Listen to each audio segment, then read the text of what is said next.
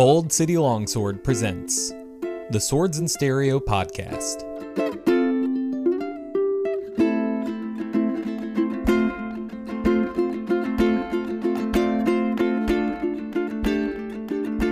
Welcome to Swords and Stereo. I'm Matthew Stinson. I am back again with Dr. Bill. Bill, please introduce yourself.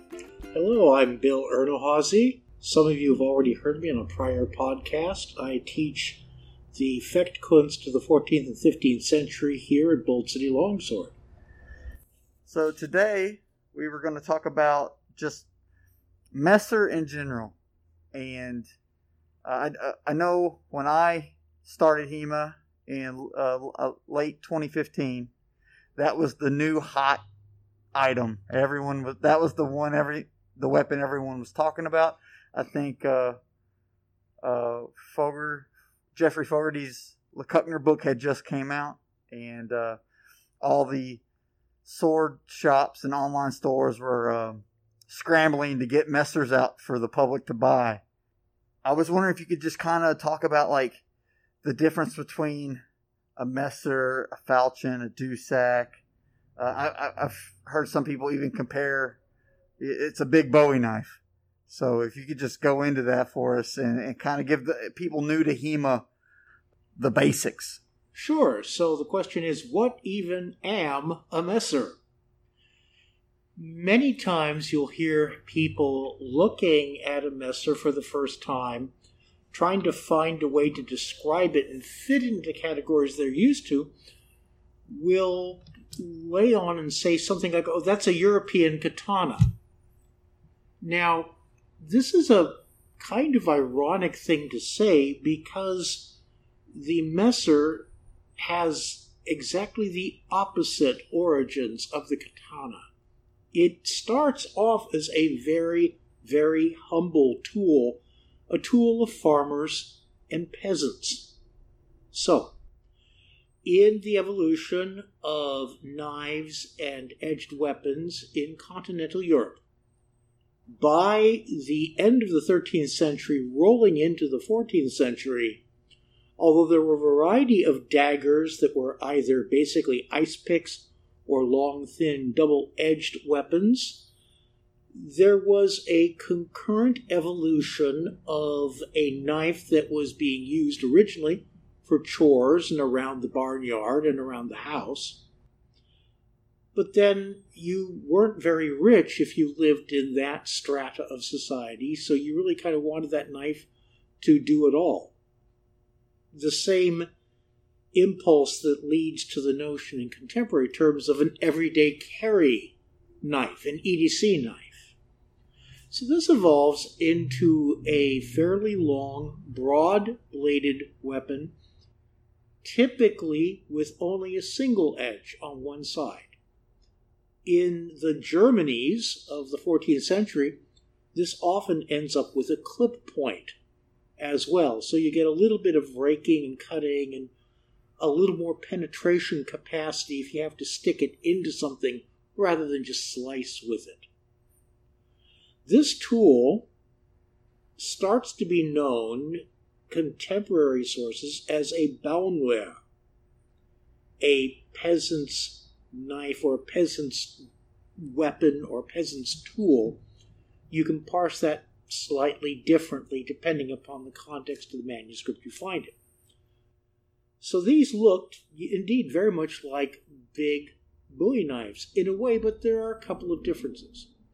The Bauernwehr typically did not have a cross hilt. However, fairly early on, it does develop this little protrusion that comes off the hilt to one side. It is what is now known as the nagel or the nail. You would originally hear it called the Nebel in the 13th and 14th centuries.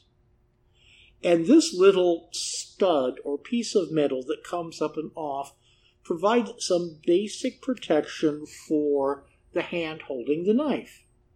You don't slide up onto the knife because you bump into that little side protrusion, and something falling down that side would be caught by the nagel and shucked off. These started in turn to evolve in a fairly common pattern into fairly large implements. They ultimately can be still considered a Bauernwehr at 80 centimeters, so say 31 inches long in toto. Now you're talking a respectable short sword. Thicker, with a much less flexible blade than machete, but again, having some of the same uses as a machete. Good for brush, good for undergrowth, good for defending yourself if you had to. An EDC tool. You will occasionally hear an alternate term, a Hauswehr. That would be something you use to defend a house. A house fighting tool, a household knife. These can be a little more confusing, at least in the extant literature that we have. Sometimes it will be used even to describe something that we might now call a rudimentary messer. Goes to and fro. By and large, though, if you do a medium deep dive into the literature of the period, you're not going to hear Hauswehr very often. You will hear Bauernwehr a fair amount. So, at some point in the 14th century, and it's not well documented because honestly no one cared. They were playing with the tool to see what makes this a more useful tool, what makes it a better tool. At some point, the Bauernwehr starts to pick up a rudimentary cross hilt. A simple cross, not necessarily a very long one, but enough to actually cover the entire hand, as well as the noggin protruding up to the side. These weapons, in order to be relatively simple but very robust, would have the grip riveted on to the tang. So you start to see a weapon coming in at about 30 to 32 inches long in toto, with a crossguard and a naga, typically a flat slab-like handle riveted in place. And this is what most people think of when they see a messer at this point. This is what the majority of synthetic trainers and steel trainers represent. Okay? These are also, to distinguish them from just knife, messer, which is the most general term, yes? These will be distinguished by many people, even in the 14th century, as a langes messer or a grosse messer, a long knife or a big knife. Thank you, Crocodile Dundee. But those usages are designed specifically to distinguish this short sword-like single-hand weapon from the carrying knife that you might still also have on your belt just for everyday tasks. The messer is more distinctively a weapon. It kind of moves out of that EDC tool device and kind of can be a weapon to a dead bang-on weapon. You start to see it used not just in the context of farming. You start to see townsmen carrying these. You start to see them used by town levies. There's some question whether or not, well, you've all perhaps heard the notion that messers became popular because commoners couldn't carry two-edged weapons. It turns out it's a lot harder to find law anywhere in the Germanies that actually said that. There was no doubt some sumptuary law somewhere that said something like that, but it turns out to be a lot harder to prove as a commonplace. It is at least as likely that the messer was an easier weapon to make. You could make it from a simpler forging. You only had to have one edge on it. not 2. So fussing with geometry, fussing with, does this need to be oval? Does this need to be a diamond shape? You only have to grind half of it to a very sharp edge. The slab tang with the rivet construction's a lot simpler than some of the more finicky ones. You don't worry about winding it in cord and things like that.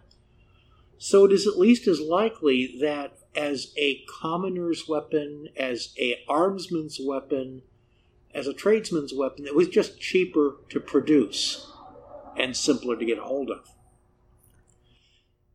Soon, though, you see an evolution of the Langesmesser, and it becomes really a long, long knife.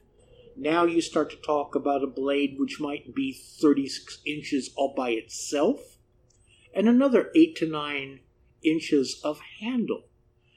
These are definitely not civil implements. They are not stuff you just carry around the town, not even in a bad D&D game if you're a murder hobo, right? Mm-hmm.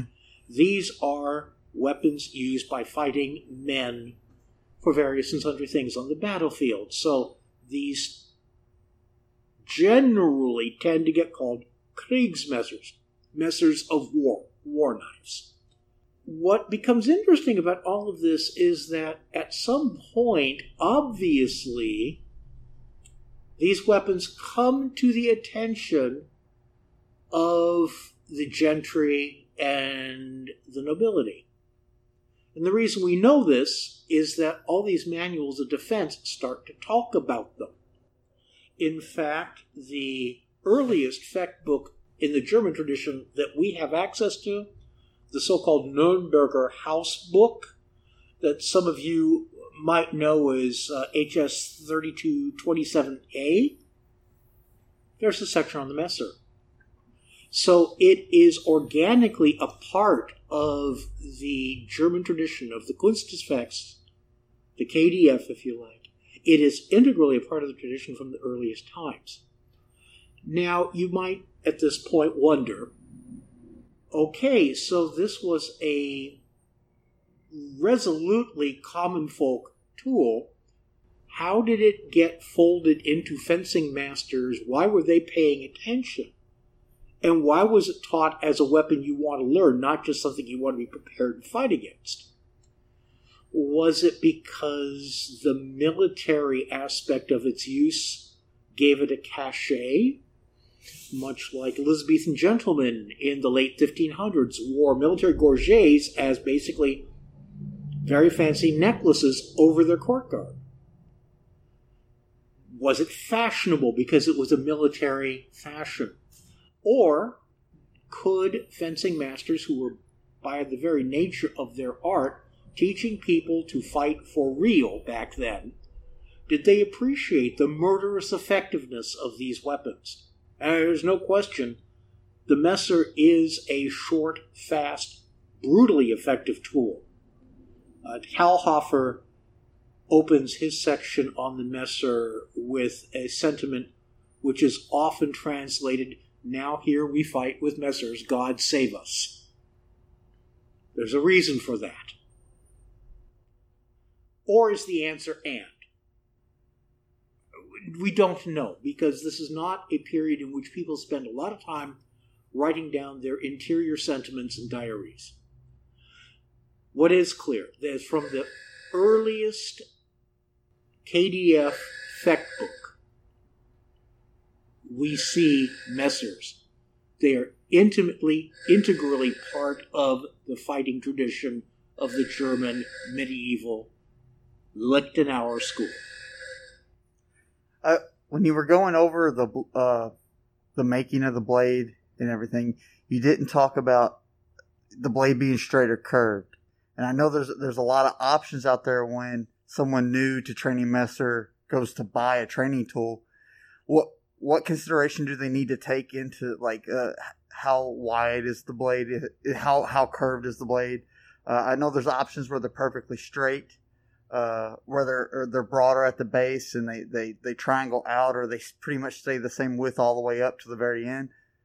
So the original Messer blade, you can find many examples which are either gently curved, so you get a belly of a blade, again, much like an elongated boy, but there are many of them which are point blank straight.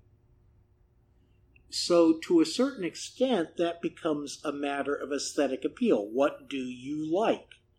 There's really not much to be said about one being more authentic than the other in terms of curvature. If you like a curved training tool, it should be a relatively gentle curve. The Messer is curved like a knife, not like a fantasy scimitar or something like that with this great exaggerated curve. Typically, the blade should not have a big back edge up near what would be the clip point.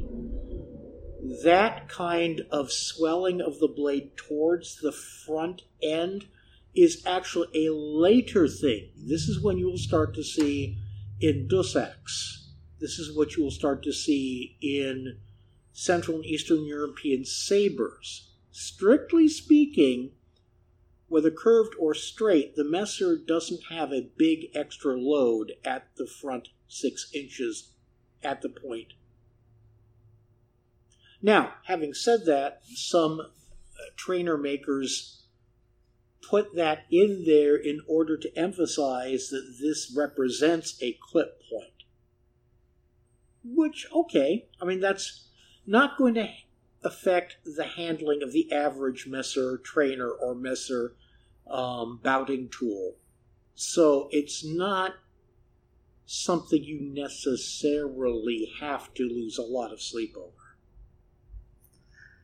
So, I think right now in the HEMA community, the 3 main sources people use when they're training Messer is they use the falchion section out of the Wallerstein manuscript, or the Codex Wallerstein.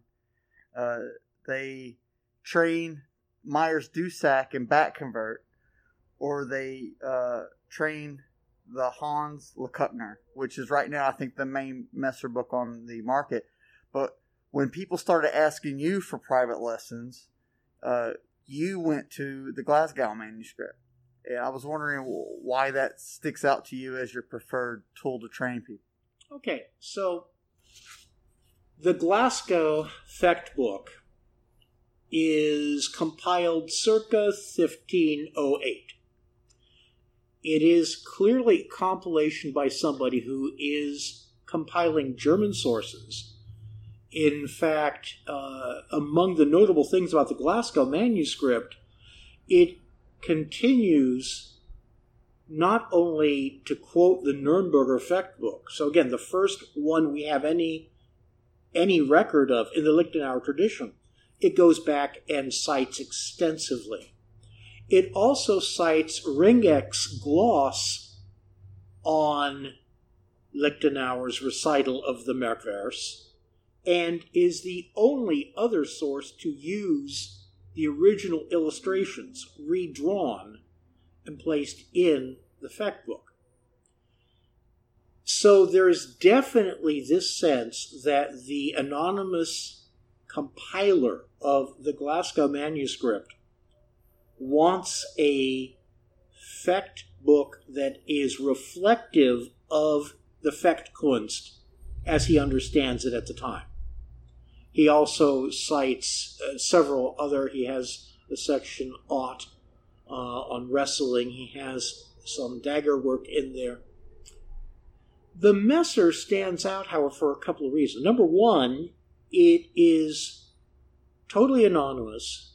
The material in it does not reflect any other Fecht book we have. So whether this is a lost Fecht book section from some other manuscript, or this is the person compiling the Fecht book has a very definite set of opinions about the Messer and goes ahead and writes it himself, that would be less likely given the scholastic conventions of the age. All we can say for certain is that the Messer section stands out for its brevity, first of all, for a very interesting structure in which 11 techniques, so that's all this section of the fact book does, 11 techniques on the Messer, of which only 6 are, the foundational primary ones. The other 5 thereafter are basically specialized applications. What if he comes at you in a manner of the first technique, but he's using a big hammer instead of a sword? Literally.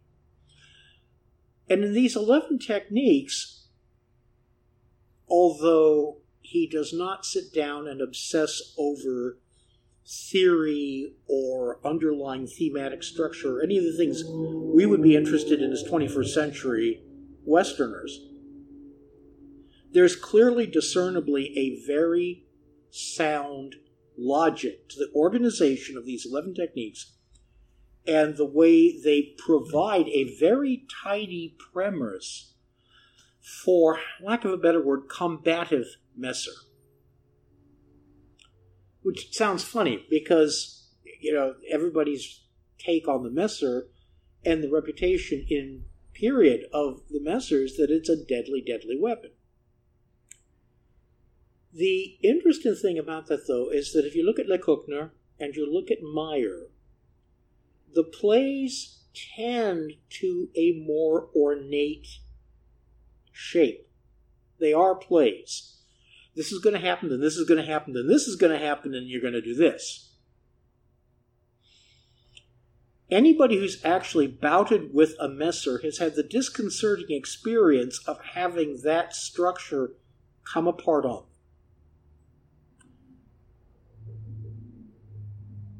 It is not clear, I think, to people who see they're all sharp things on the wall, that when you have a shorter weapon, like a Messer, whose blade might actually even conceivably be 24, 26 inches, not 30, that the distance between your ability to cut that guy and the other guy's ability to cut you is a lot shorter than with a longsword. And what that means is that you don't get as many decision points in the average exchange. Because you're closer, if you throw that shot, you are signally more likely to miss entirely or to hit dead on. If you hit dead on, not much to be said. You're cutting things off. If you miss or you are thwarted in your action, you're not going to get a lot of time with Fulin to decide what to do next. Because the other guy is coming right out at you, having interrupted your technique, and he's close enough to hit. There are typically Messer fighting you do not see 1, 2, 3, 4, 5, 6, 7, 8, like you might see with a good rapier fight, yes? Mm-hmm. You just don't see that. Somebody throws, somebody misses, they get hit. Or maybe there's a throw and a throw, both people miss, and then they get the heck back out of dodge because they realize they're camping in very dangerous space. So, Lecoqner and Meyer are offering martially valid techniques in the toolbox, right? I mean, they are strictly speaking martially valid. But they may not make sense given the shorter, tighter decision arc you have when you're fighting with weapons 6, 8, 12 inches closer than the fight of an average longsword. To put it in longsword terms, it is much more likely that if I throw at just the beginning of the Zufekta at extreme range, I might still hit. I might still stop the fight. But if I miss, I've got a tempo in which to see something coming. If I throw at the edge of my range with a Messer and I miss, I'm already at the Krieg, at the war. There's virtually no time or space for there to be a middle to stand in. Things collapse faster. So what you see in the Glasgow Messer are techniques that are optimized for that kind of environment. In fact, and it's very striking if you've spent some time with the rest of the Fechtkunst, the Glasgow Fechtbook's 11 techniques don't talk a lot about hitting on the first strike. There is no assumption that you've got a Meisterhau, that you throw the Meisterhau in the vor, and if it hits, it's done. Every single technique assumes that opposition has happened. You're not being the guy throwing the shot and hitting. Somebody throws the shot at you, and now how do you stop it first? The structure is definitely parry, control, hit back. Some of you who are listening to this from a more Italianate mindset or who've been contemporary fencers are wondering why that's a big deal. For the German community, with an emphasis on controlling the fight, controlling the actions of the fight, throwing a strong first blow in order to take control of everybody's responses, one that can't be ignored because you ignore it, you're dead. This emphasis on stop it, control it, and then hit it is unusual. 70, 80 years later, Meyer has perfected this. Provoke, take, hit. But you see this, although not with the same language, very early on in this manual, in the Glasgow Messer Treatise. Take the shot, control the weapon, control the man, then hit. So these become very, very, very apt techniques to teach people who are thinking in terms of combative Messer. Now, in the 21st century, of course, thank goodness, that means I'm going to go fight Messer at Surfo. Or I'm going to go fight, well, you can't fight at Long Point anymore. Long Point is no longer a thing. But you're going to go fight at a HEMA tournament, and you're going to fight Messer. I think the Glasgow Treatise gives you a much sounder foundational set than a lot of the plays of Lecoqner and the later Meyer plays, which are very much more ornate in comparison and assume a decision tree of 3, 4, 5, 6 things happening down the pipe. If you're fighting to essentially combative rules, you're going to find you don't get there very often. So the Glasgow manuscript, the PDF, the part that's just the techniques, that's only 4 pages. And so that 4 pages is a list of, it's a collection of 1 or 2 beat techniques. Why do you think they didn't add like this fundamental instruction into the book? All the stuff you just described that you've taken away from studying it. Why do you think they didn't put it in there? In broadest scope, I guess the simplest way to answer that question is because in the German tradition, nobody does. Nobody, starting with Lichtenauer and then going on and out, spends an extensive amount of time talking about the substructure of the art. They don't spend a lot of time talking about principles and unpacking principles. The assumption is if you do this in this way, you will succeed. And over time, you will come to understand what's going on. Now, I have to put a little pin in that. I'm not entirely convinced that the person... How do I phrase this? Reading the Messer treatise and comparing it just to what you see from the Aut, from the Legatsner dagger, from the ringette that's in there, and then reading the anonymous Messer treatise, I would not be surprised ultimately to find out, if scholarship can do so, that treatise is actually one or two authors distant from the most original work. For example, near the end, in fact, in the 11th technique, the author says something very interesting, a technique from the scabbard. And this is a distressed position such that you cannot go behind or before.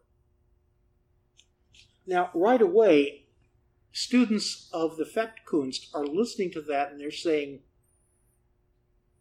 that literally doesn't make sense.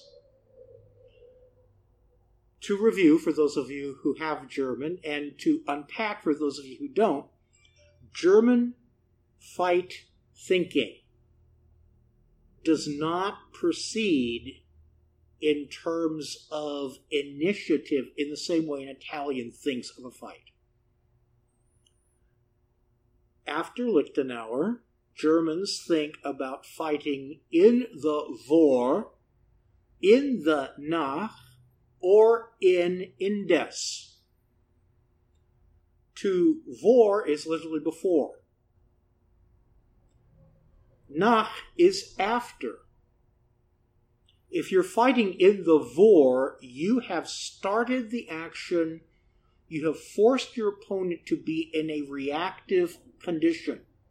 They're not doing anything but reacting to what you're doing. And as long as you can keep them in a reactive mode, sooner or later they're going to fail and you're going to hit.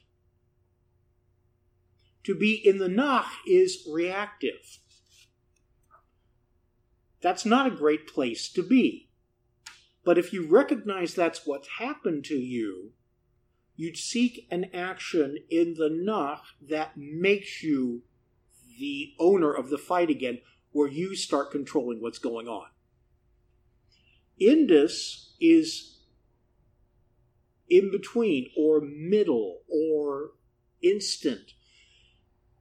The simplest way to describe that is what happens when I swing at your head, you swing at mine, and we stop each other with our blades in the middle, and we're in a bind. This is index. We are between. Both of us are hanging out here. Neither of us owns the fight at this point. Neither of us is controlling anything. We're stuck. So the first person to move out of Indus typically is going to succeed. The Germans were big fans of the proposition that an okay action taken in the right time was better than the perfect action taken too late.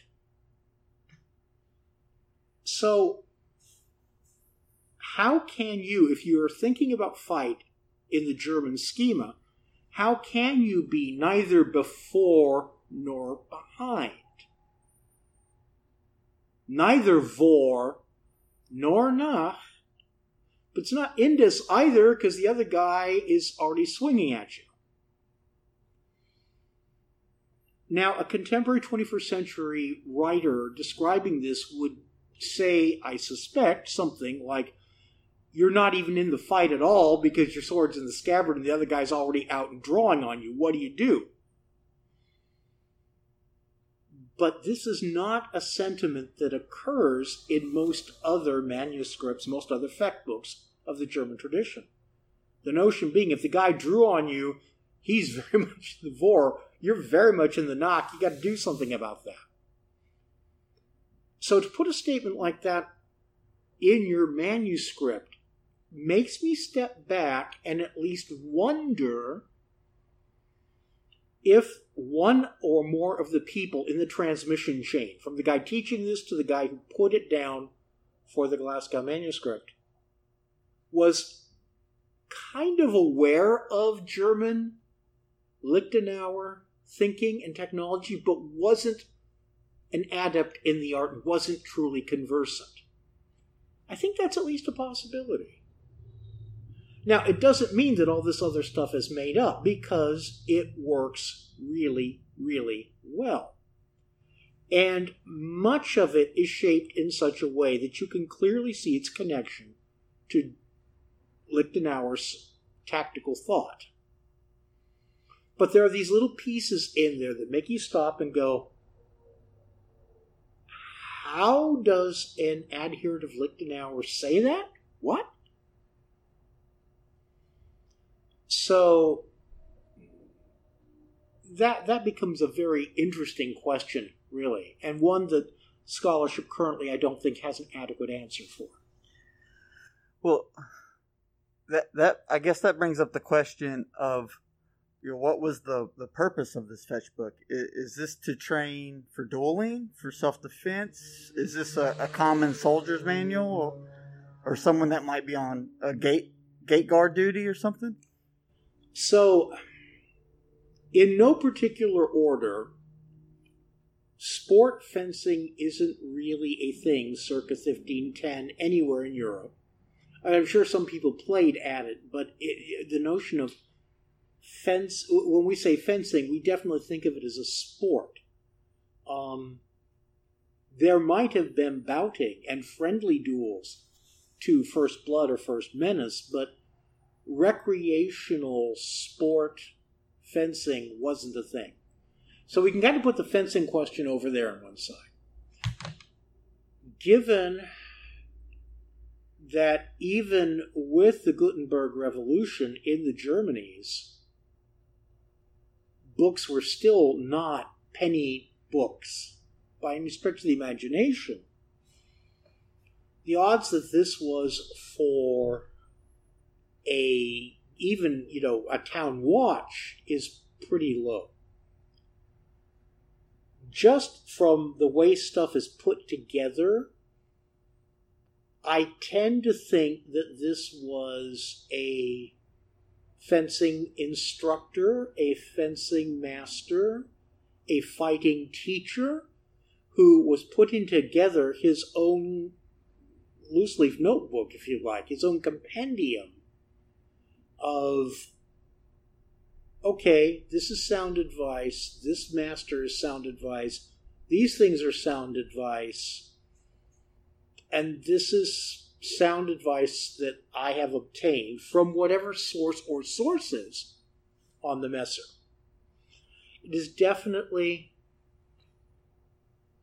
set forth as this is how you fight with X. But it is also clearly a compendium, because some of the sections on, for example, from the Nuremberg book, or some of the sections from the Ringek, are pretty much straight riffs.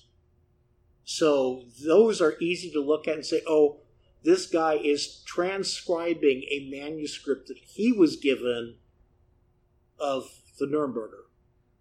Possibly it was on loan to him and he transcribed it so that he'd have it, and then the other copy went back to the owner. Same with the Ringek. Oh, Ringek has the pictures. I'm going to get somebody to draw those for me, or I'm going to draw them myself.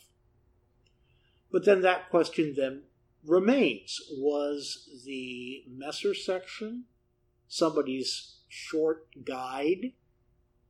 Was this a distillation of things he had seen? You just can't tell. There's no distinctive singular voice that comes through in the Glasgow manuscript to allow you to say that this is the author and this is the author quoting somebody. So, someone who is wanting to train Messer, when would you suggest them coming to this fetch book? Do you think they could come to it right away as their first fetch book, or should they dabble into a deeper codex first and then come to these techniques? My personal take is that I would almost prefer to see somebody who wants to start playing with Messer have some foundational longsword first, so that the foundational principles of the Fechtkunst, of the KDF, Lichtenauer's tradition, are clearly laid out, so you can start thinking like Lichtenauer wants you to think in a fight. Because, again, that structure is very, very different. And even though I have said that the Glasgow Treatise is a little different because it says stop the person first, then control the blade, then hit, the hits are decisive. There's no fuddling around here. It's like once you have procured your safety, you maffic your man. You have boom. Everything after stopping the weapon and controlling the weapon and or man is quick, efficient, and there's not a lot of fancification going on here. So in its inmost core taste, it very much has that immediacy of Lichtenauer. Get to the fight, stop the fight, get out. In the earlier traditions, you throw your shot, you start controlling the fight from the outer ring, from the Zoofechten to the fight, and if you hit that man in that first shot from the Zoofechten, and he's dead, game over, it's good. Otherwise, you get into short range, into the Krieg. Don't linger out there in the middle where he can beat up on you. Throw the shot, control the fight. If he's reacting and you can take him from the outer zone, from the Zoofechten, great. If he starts to move towards you, crash. Come to the middle. And then once you've procured what feels like it should have been a decisive strike, get out. Don't linger any longer than is necessary. Zoofechten, Krieg, Abzug. That's a very decisive style of fighting. It's described in terms very, very different than, you set this guard here, and then you move the blade here, then you control this blade here, and then you hit that guy. Very different flavor than Italian. And all the Messer work, even if it shifts how you get into the fight, reflecting the faster movement of a one-handed sword, is still in that same Lichtenauer committed, combative, throw it, okay, great. Don't even have to think about it. If he threw it at you, once you've taken, in the earliest terminology, you throw a shot at me, I'm in the knock. I stop that shot, now I'm in the Indus. The moment I start controlling your blade by how I move the blade and or my offhand as well, now I'm in the vor. And I'm in the vor all the way home, and I finish it. And then get out, no tourist eye view. What's your, personally, how did you come to this fetch book? Was it late in your training? Was it early? It was very late. But, in a very real way, all my German was late, right? I've been doing some sort of sword work since the late 1970s. Classical fencing, but even that was informed by earlier traditional fencing because both my father and then my first formal fencing master, Dr. William O'Brien, had classical saber under their belts, and their approach to the art was deeply drenched in it. This is far enough back in a way where we didn't have electric saber, which is an abomination unto Nugget as far as I'm concerned. So of the three weapons, even at the Olympic level, this is the one where your strike still had to be decisive as much as anything else because you were still being judged. You just didn't have a buzzer to go off. Messer really only starts to roll out, circa 2005, 2007? I mean, certainly Christian Tobler publishes the Glasgow Fecht book redaction in 2010. I had an extensive period of time with classical fencing, classical saber, then helping to reconstruct rapier and exploring Italianate rapier, and deciding that I wanted to try something with a totally different feel, becoming interested in the Fechtkunst, studying longsword, and studying longsword for a good few years before I stopped to look at the Messer, which in a way brings me around full circle to saber again, kinda, sorta, somewhat. Did you study and digest this on your own, or were you still training with other people over you? I do, on occasion, very rarely, still get a chance to take classes with Christian Tobler, or to go to an event like WMAW and take classes or get coaching there.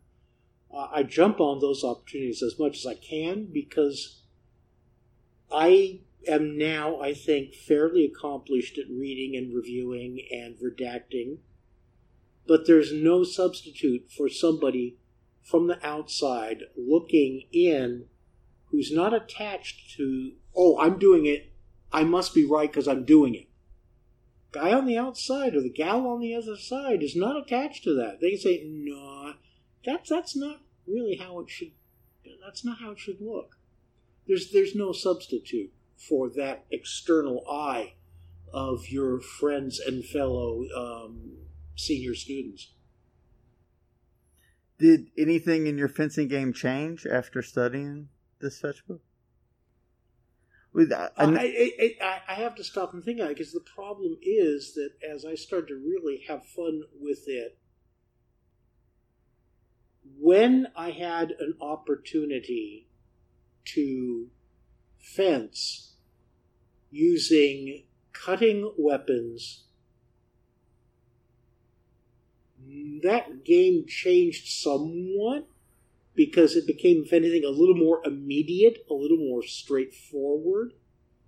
But my cutting game was always based on traditional saber anyway, so there was less flourish in there. I think the one thing I would say is I'm probably less likely to use a moulinet than I used to be. Well, I know, because I went through this with you, and the footwork was different than I was used to, and it was very, I believe the guard's called the bow or the fiddle bow. Mm-hmm. That it seemed very dominant in the system, and we were actually in the Meyer classes training to get away from that break window guard, because if your hands go high, they attack low. And so, but I'm sure if you train it enough, you use it at the opportune time. That's why I was asking. Okay, so let's unpack that a little bit. Again, the Glasgow manuscript sits at the hinge of the 14th, 15th, and 16th centuries in some key respects. In the Messer, it's pretty clear to me that that's fairly late compared to some of the other stuff. The use of a stop the weapon, control the weapon, then hit the man is much closer to what becomes then, dominant in Meyer's schema, right? So much so that a Meyer person probably snores, provoke, take him. Okay? Yes. But if you stop and look at the work, none of these 11 techniques has you hanging out in that high parry guard, bogan, or fiddle bow. That's not a guard. in the Glasgow Messer tradition, that is, in fact, a legger. Get to there and then do this.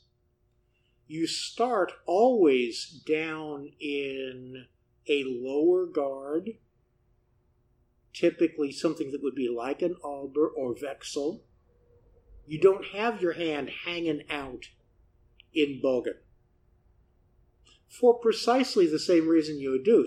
If I hang my hand out in what you might think of as a first parry, if you know contemporary saber, if I'm hanging out in one, my wrist is going to get cut to crap. Sure, absolutely. So what, you don't do that. What you do is if the guy cuts at your head, then you slam out into parry one, you slam into bogen, into bow, what the Glasgow manuscript calls a simple parry, but you don't stay there. You step out of the way, pushing the blade out of the way one side or another. Again, so you've stopped the blade, you're controlling it by rolling it off your sword to this angle you want while your body is stepping out of the way. And then that blade is way to heck away from you, and you're free to hit the open target. Stop, control, hit. I got one more question, and I might just be showing my ignorance for modern sport fencing here. I know the term Glasgow cuts is a term they use when you're just wildly hitting the other person's blade and not attacking them. How'd that come about, and does that have anything to do with this fetch book? I will tell you that this is the first time I've ever heard Glasgow cuts. Okay. So, whether this evolved because of somebody teasing people in Glasgow or what it was, but it was not a common usage in contemporary Olympic fencing or in classical fencing in the schools that I was taught in the early 1980s, and I never heard it afterwards when I was still occasionally sliding back and dabbling in contemporary fencing. And now I am probably going to have to go and do some deep research diving because now I'm fascinated. But since I will say this, if a person looked at this manuscript and said, hitting the blade instead of your man is a Glasgow cut,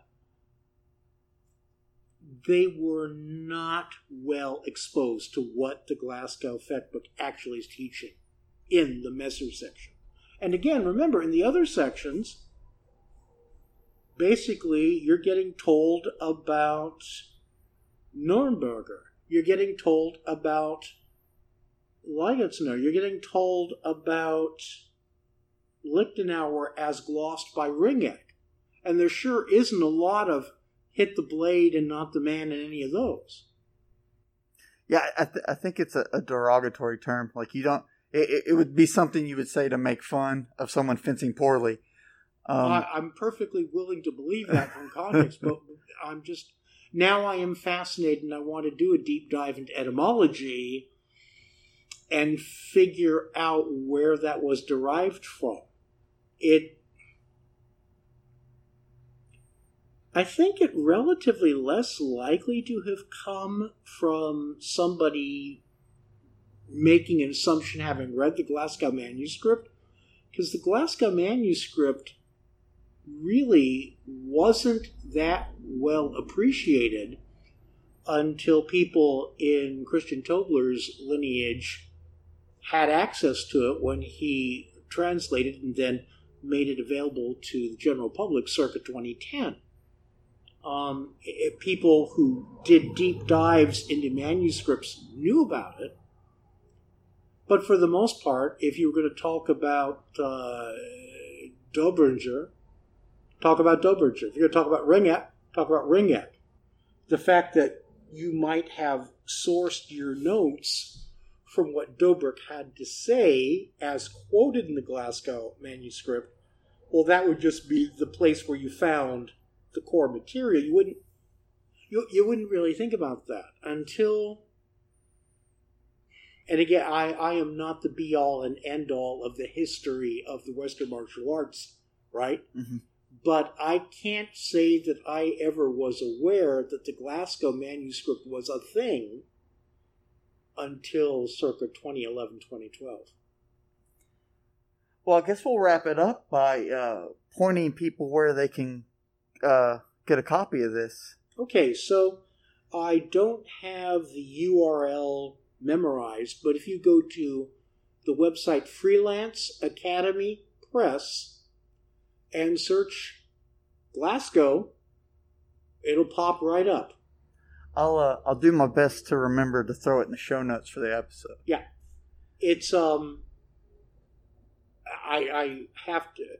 I mean, anybody listening by now is perhaps aware that I am a student of Christian Tobler. So you can take this next statement with a grain of salt if you need to. But I have to tell you, PDF with some teaching notes and a video recording in MP4 format, which illustrates all these techniques and unpacks them and describes, precision points. Here's how you should do this, and here are places where you can do it really well, and quality points. That entire package is $10, and it's a direct digital download. That's pretty good value for $1 where I'm sitting. Yeah, and it's something you can go over in a weekend, but study for years and years and years. Absolutely. Absolutely. Well, I thank you, Dr. Bill, for coming on again. I'm sure we'll have you on some more in the future. And everyone listening, thank you for tuning in. Thank you for having me.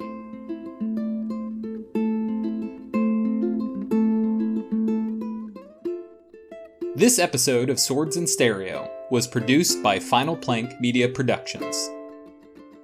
Theme song for Swords in Stereo is Thunderer by Professor Agma. Check him out too. To find out more about Bold City Longsword, visit their website at jacksonvillehema.com. To find more Final Plank Media produced podcasts, visit finalplank.com or visit us at Final Plank on Facebook, Twitter, and Instagram. Thanks for listening.